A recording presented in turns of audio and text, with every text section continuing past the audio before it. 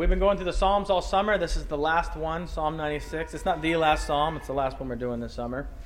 And so next week we're going to be actually looking at our core values, a list of things that are important to us as a church, and really just take a look at what that is. We find that living in a college town, this time of year feels more like January 1st than January 1st does, in the sense that there's this fresh start. You start to get this excitement of, what people are you going to meet this semester, and, looking forward to what God might do in your life this year. And there's a lot of excitement over that. And so I hope you'll be here next week as we go over these core values and really share a vision of how we wish to faithfully exist in this city and express a love for God and express a love for others in response to God's amazing love for us.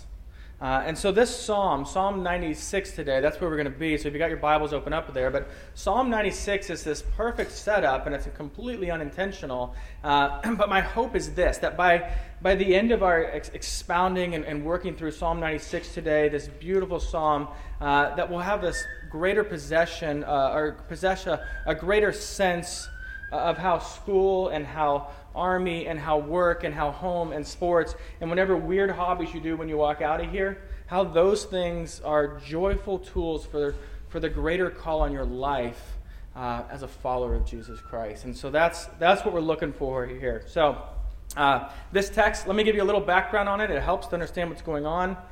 Psalm 96, you'll find almost nearly word for word, it shows up in a larger psalm that's not in the Psalms. It's in 1 Chronicles chapter 16, verses 23 through 33. And what's happening there is the Ark of the Covenant, which is symbolizing this presence of God, is being brought to Jerusalem. And so it's this huge deal, and David's excited. They're all excited. There's this huge procession of people coming in the ark as the ark is traveling, and it's led by choirs, and they're playing instruments, and they're singing, and there's thousands of people, if you can imagine this, hundreds of priests that are all dressed in these white robes, and then you've got King David. This is the moment you probably heard a little bit about here and there, where David just dances with joy at this moment of its coming. I kind of imagine it like a Polyphonic Spree concert, if any of you remember who that band was 10 years ago. Any of you even know who they are?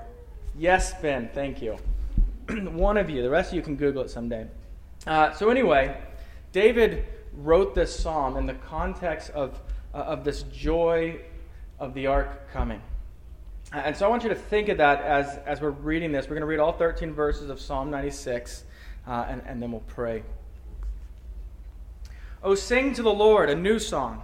Sing to the Lord, all the earth. Sing to the Lord, bless his name. Tell of his salvation from day to day. Declare his glory among the nations, his marvelous works among the peoples. For great is the Lord, and greatly to be praised. He is to be feared above all gods. For all the gods of the people are worthless idols, but the Lord made the heavens. Splendor and majesty are before him. Strength and beauty are in his sanctuary. Ascribe to the Lord, O families of the peoples. Ascribe to the Lord glory and strength. Ascribe to the Lord the glory due his name. Bring an offering and come into his courts. Worship the Lord in the splendor of his holiness. Tremble before him, all the earth. Say among the nations, the Lord reigns. Yes, the world is established. It shall never be moved. He will judge the peoples with equity. Let the heavens be glad, and let the earth rejoice. Let the sea roar and all that fills it. Let the field exult and everything in it. Then shall all the trees of the forest sing for joy before the Lord, for he comes to judge the earth. He will judge the world in righteousness and the peoples in his faithfulness. The grass withers and the flower fades. Let's pray. Lord, this is your word. What we read today was written a few thousand years ago by your servant David, who, despite so many failures that we know about in his life, yet understood with certainty that there is nothing more worthy of worship in this world or anywhere else than you, God. And so we ask now that you would change us by your word. Give us a vision for your glory, a vision to see every tribe and nation and tongue confess that you are Lord. It's in Jesus' name we pray. Amen. So, you guys are finishing up your college. Some of you are way beyond college. Some of you are still not there. Near the end of my college time at A&M, I knew I was going to go to seminary, and a friend named Trey and I decided we were going to go across the country and visit a whole bunch of seminaries and figure out where we hoped to attend afterwards. And I'll tell you, I wasn't Presbyterian at the time. That wasn't my view of a lot of things. I was starting to understand the basics of what we call Reformed faith. And so anyway, while we were visiting this seminary in the Southeast, we had the opportunity to actually sit down with the president and ask him all these questions, and we had this conversation. He was really friendly, but really he was one of these people who was very against the ideas that include the sovereignty of God, or the word predestination that we're often afraid to use, or anything that might fall under this term of Reformed or Calvinistic. And to be honest, I could care less about those terms, could care less about them. And yet the ideas that they communicate, I find, are very important if we're going to understand the grace of God in salvation as He has explained it in Scripture to us, as He has revealed it. So anyway, we're meeting with this president, and just so you can picture this, he has a stuffed giraffe head behind him, over him. It was pretty great. Anyway, we're meeting with him, and he kept telling us that people believing that God brings people to faith, that people come to faith because God gives them faith. If that's what we believe, it would absolutely squash any motivation there is for world missions, for evangelism of any sort. And we're listening to him, and we're trying to be respectful because he's the president, I'm an idiot, basically. And yet we're trying to explain to him, you ever heard of William Carey? You might call him the father of the modern missionary moment. This was a guy who believed in these things and really pushed the whole missionary movement in the world, and we began to list off all sorts of other examples, and he didn't budge one bit. And to be honest, we walked out of his office and we're just kind of frustrated. Like, how could he think this way? And we find ourselves, we wandered down this hill, and we wandered into the bookstore, and we're going in there, and we find that this class for world missions, we're looking on the shelf at what the books are, and there's one book across the whole thing. It's this little green book by a guy named John Piper, who was a Calvinist. And we looked at this. The book was Let the Nations Be Glad, and we just kind of laughed because we're thinking, here this guy is telling us that believing in the sovereignty of God would absolutely kill any motivation for missions, and yet the author that is being used in this class to try to motivate students towards missions believes in the absolute sovereignty of God. It kind of made us laugh. I wanted to go back, but we couldn't get access to him again. And I tell you this, it's kind of a weird story, but I tell you this because the first chapter of that little green book, in it Piper writes this. He says, missions is not the ultimate goal of the church. Worship is. Continues. Missions exist because worship doesn't. Worship is the ultimate, not missions, because God is ultimate, not man. And what we see in this Psalm 96, it really drives it even further, because we're seeing in this text today before us that worship is not only the goal of missions, but the driving force of missions and any sort of missional living by God's people wherever we are all over the planet. See, what I mean is that our satisfaction in God, which is poured out as worship to God, is the very thing that moves us to invite, to call others to worship God with us. I think we naturally invite people to participate in the things that we find joy and satisfaction in. We do it with food, we do it with music, we do it with authors, and we see here in Psalm 96 that we're seeing here is that we do it with worship as well. And so I want us to look at this text and look at a few of these details here. First, the first three verses, we see 6 imperatives. If you remember, an imperative is just this fancy word for command. I don't know why I even use it. I probably shouldn't. But it's an imperative. And so, like, an imperative is any command, like, go and make disciples. That's a command in Scripture. Or do not murder. That's a command in Scripture. Or love your neighbor as yourself. These are commands in Scripture. And 3 times here, we're commanded to sing to the Lord. We're also commanded here to bless God's name, to declare God's glory, and to tell of His salvation every day. And so when we read here I want you to understand is when we read here that we are to sing to the Lord a new song, what this is saying is that we're to proclaim something new that God has done, or something that we have newly discovered that God has been doing. He's given me hope. That's something you might sing. He's forgiven me, even though I've messed up so terribly in my life. He's provided me with the friendships that I've prayed for. He's given me joy. He's given me victory over sin or faith to obey and the joy that comes from that. These are new songs that we might proclaim to the Lord as He's given them. And here, David is celebrating the new thing that the Ark of the Covenant has come to Jerusalem, and he couldn't be more excited. And I mentioned it before, the Ark is this beautiful box. And in it contained the pot of manna that was given to them in the wilderness, and Aaron's rod and the tablet that contained the Ten Commandments on it. And so it was this incredibly exciting moment in history for them.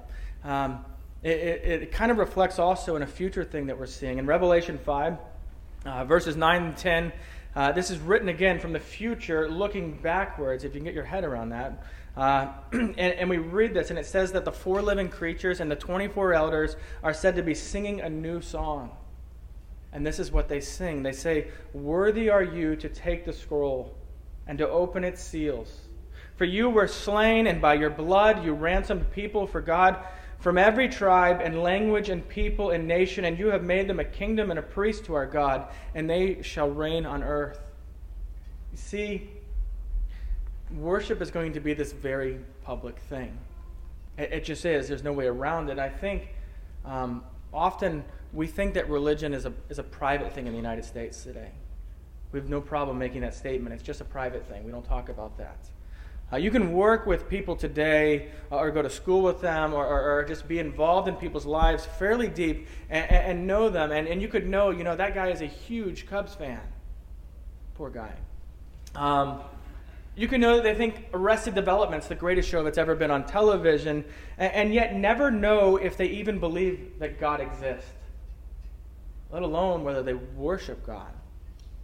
And what we see here in verse 3 is worship ought not to be private.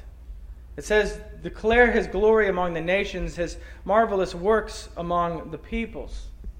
See, the nations here that he's speaking about, these were people groups who worshipped Baal and worshipped Dagon and worshipped Ashtoreth and all sorts of idols that they hoped would prosper them, these false idols that they legitimately, with all sincerity actually worshipped. And he's giving this call to the people of God to tell them how great God is and to tell them what our God has actually accomplished.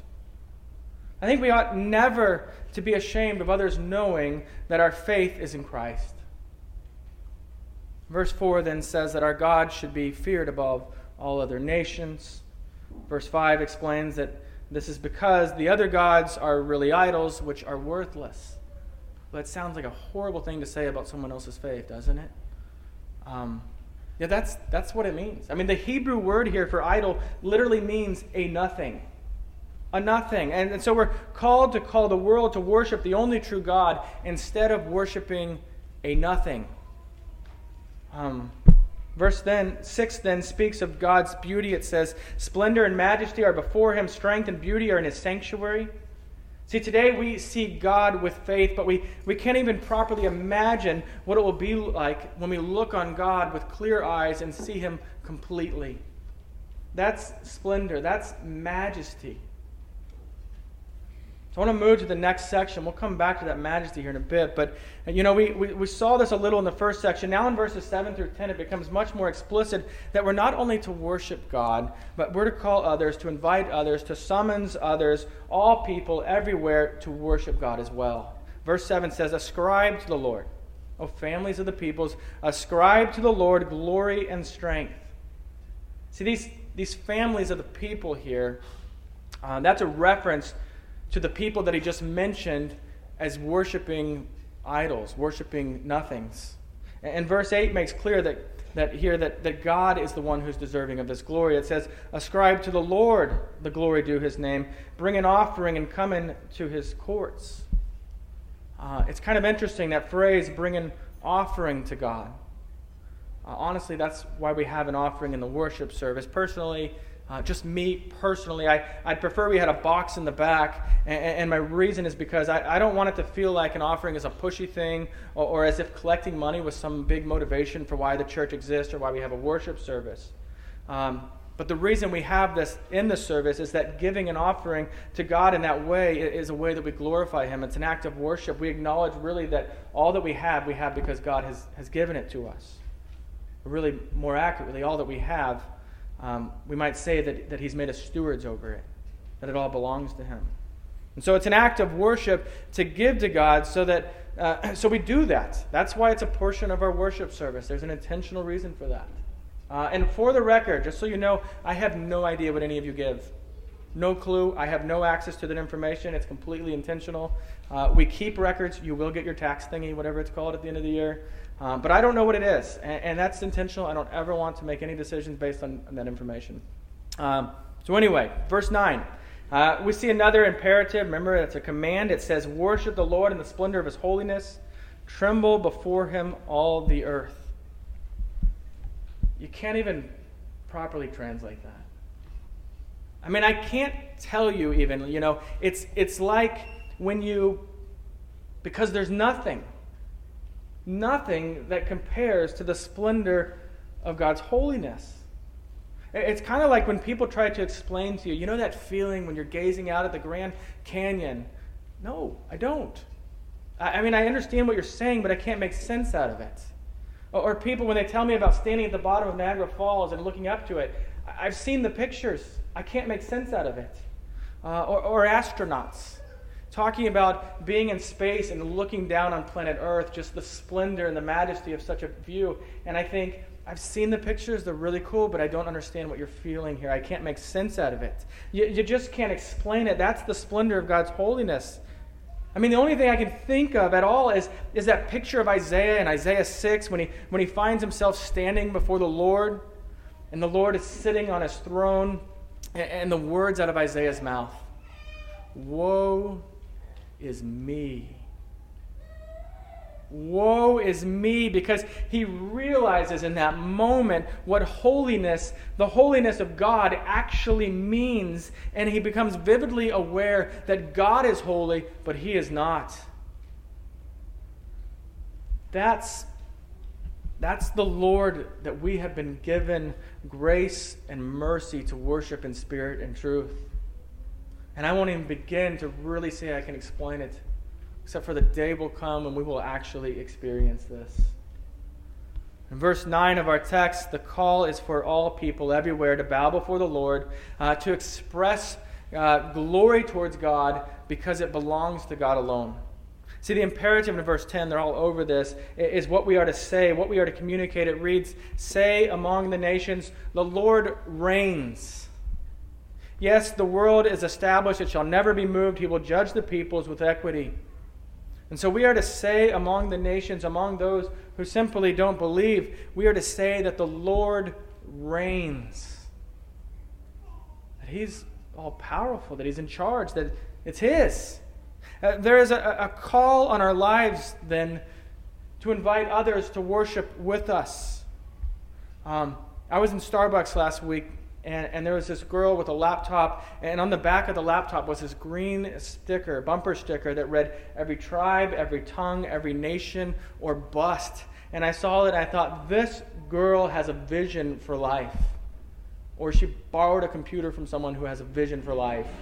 Something like that. And I think we want to shy away from people and talking about the gospel.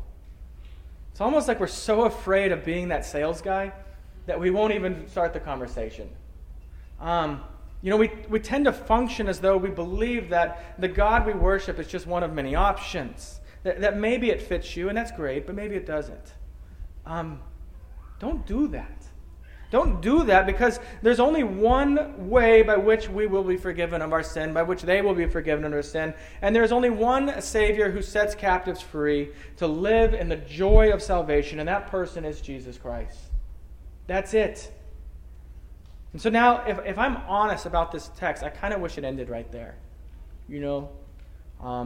Let's glorify God. Let's invite others to worship God, and let's just end it right there. But really, the reason I say that is because the last portion, verses 11 through 13, talk about the judgment of God. And if anything's more awkward to discuss, it's the judgment of God. Let me read it for you. It says, "Let the heavens be glad, and let the earth rejoice. Let the sea roar, and all that fills it. Let the field exult, and everything in it. Then shall all the trees of the forest sing for joy before the Lord. For he comes to judge the earth. He will judge the world in righteousness and the peoples in his faithfulness." I think what I find most interesting about this portion is the way that the author looks at judgment. I mean, did you catch that? He's talking about it joyfully. Let the earth rejoice because God is coming to judge the world. I don't really have categories for that. I mean, we tend to look at the coming judgment of God and kind of hate that it's going to happen. You know, it's just one of those things that's going to happen, and we're not excited about it. You know, really, I'm just thankful that because of Jesus, I'm going to be spared of that. That's about as far as we want to think about that. And so I think it helps if we can view judgment within the view of this culture, that helps us understand that this culture that they lived in, proper judgment was really hard to come by. For the poor, for the oppressed, for the less prestigious in society, getting a fair and proper judgment was rare. It was rare because judges were bribed. Corruption and injustice were fairly common. And most of us really can't understand this because we exist in a very privileged nation. And most of us are part of a very privileged segment of that nation. I don't say that so you feel guilty. You didn't choose that. But that's the reality of where we exist. Try to relate to this. Try to understand it so that you might imagine what it might feel like if you were afraid in your life that you'd be held accountable for crimes you didn't commit. All the while those who did commit them are set free. I mean, if you can get your head around that, you really begin to understand why looking forward to God who will judge righteously and properly and with justice, why that's an exciting thing for these people to look forward to. Yes, let's see right judgment. And so yes, if your faith is in Christ, then find joy in the truth that you'll be innocent at the judgment on the simple basis of Jesus having already paid for your punishment. But also look forward to a time when the judgment that God gives will be righteous. And what more can we ask for than righteous judgment? Okay, so that brings us to the end, but I want to widen the angle just a little bit and look at this. Because what we see here is that salvation, the salvation that comes through Jesus Christ in the gospel is not just for the nation of Israel. It's not just for your ethnic group. It's not just for any ethnic group. It's for every ethnic group, for every people, and that speaks to our purpose. We see in this psalm really the why of our existence. In the affirmation of faith, as Travis was leading us today, we read that first question of the Westminster Shorter Catechism, and that question is asking this: what is the chief end of man? That's not exactly the way we speak today. No one uses the word chief. But this word chief end, that's talking about our purpose, why we exist. You know, why did God make you? Why do you exist at all? These deep questions of life.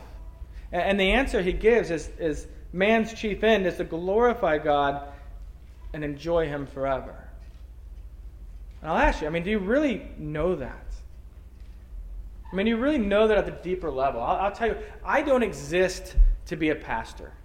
That is not my purpose on planet Earth. That's just the means by which I get to serve my purpose, which is to glorify God and enjoy him. You don't exist to be a professor. You don't exist to be a mother or a soldier or a social worker or a student or any other term that might label you, that you want to label you as some sort of identifier. See, God might have gifted you for those things, and that's wonderful. He may have given you a great sense of joy in those things. He might provide for you financially through those things, but that's not why he made you. And so don't ever lose sight of this, that the purpose for which God has made you is simply for his glory. that you ascribe him glory, that you proclaim his glory among the nations, that with great joy, in fact, all founded in all that God is for you. And that means we're to give God glory with our voice, with our affections, with the way that we submit to his word or seek to do so. It also means that we call others to bow before the creator of the universe and worship him as well. Why? Why do that? I think first, because God deserves it. I mean, it's simple as that. God absolutely deserves it. And second, there is judgment coming. This is where you start to sound like, fire and brimstone, but that's what we see in the text. There's no denying it. There's judgment coming that will find them, like you and like me, deserving of the wrath of God. And being covered by the blood of Christ is their only hope, just like it's your only hope, just like it's my only hope. And we got to know this. It is a sure and certain hope. In a sense, we see here a shadow of the two great commandments which Jesus later gives. The first commandment to love God, right? When we worship God, we express our love for God. And the second commandment, to love your neighbor as yourself. When we call people to put their faith in Christ, because there's nothing more loving than that. There's nothing more loving than to show others where we have found forgiveness, the same forgiveness that they need. And so what does this mean for you? And I'm going to say this because I think it's easy for us to think, to hear these kind of sermons and read these texts and start to think, okay, I should quit school, I should quit my job, and I should go be a missionary, right?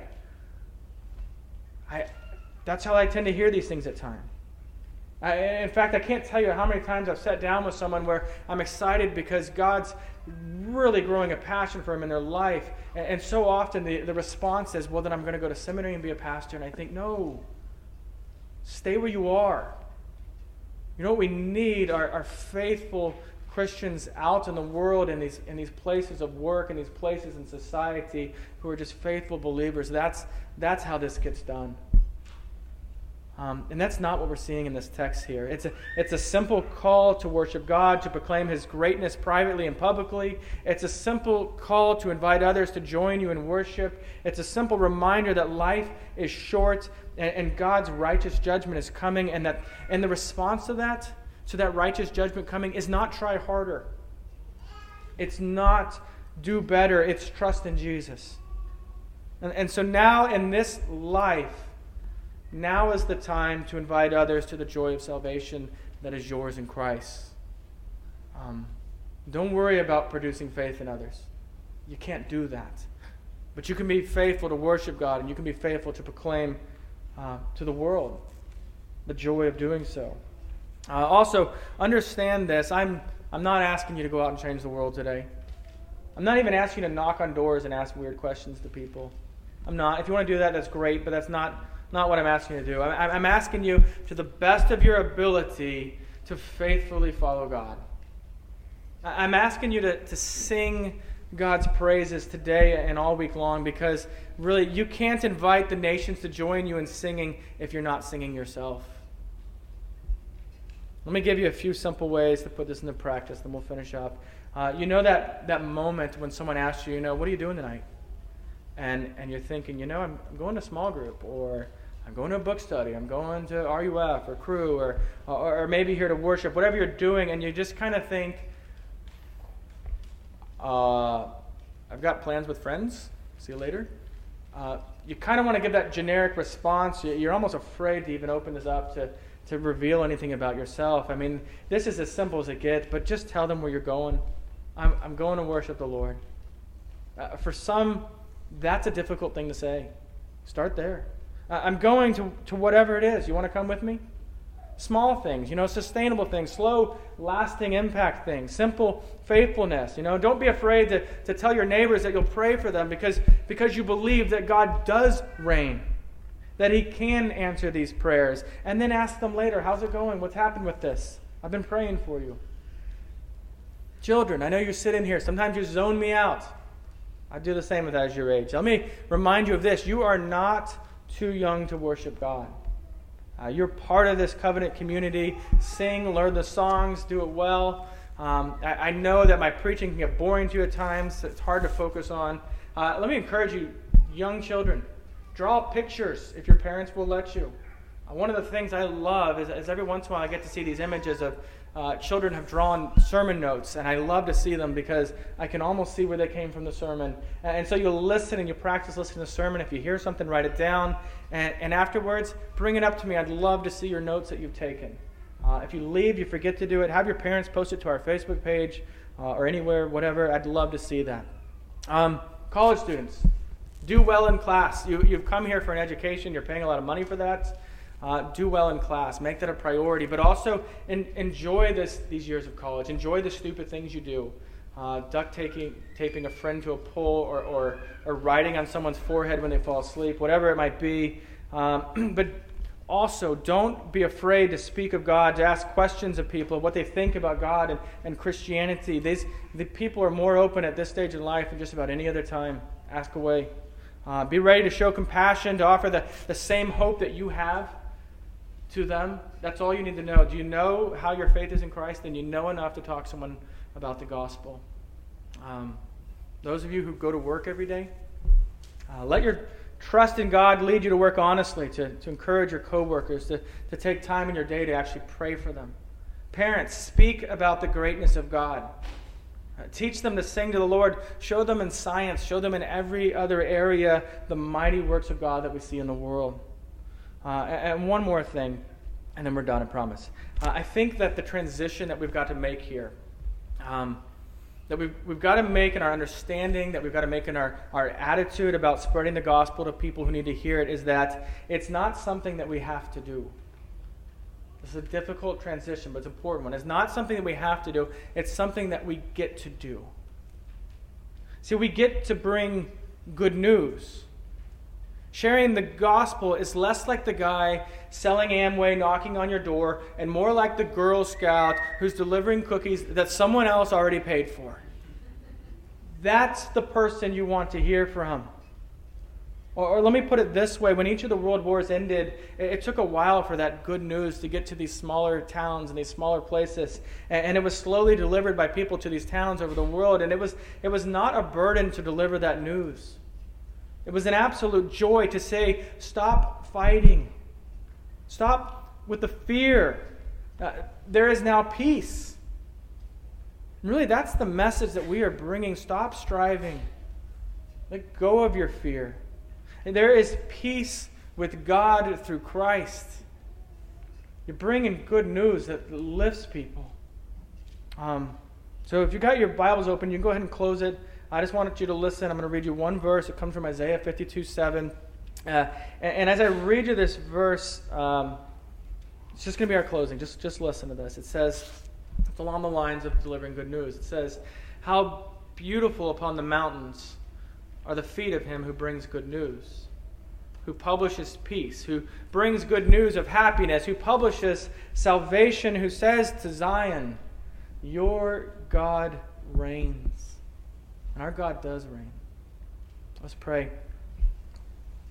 God, these words were written with the hope that the nations of the earth would bow in worship to you, God.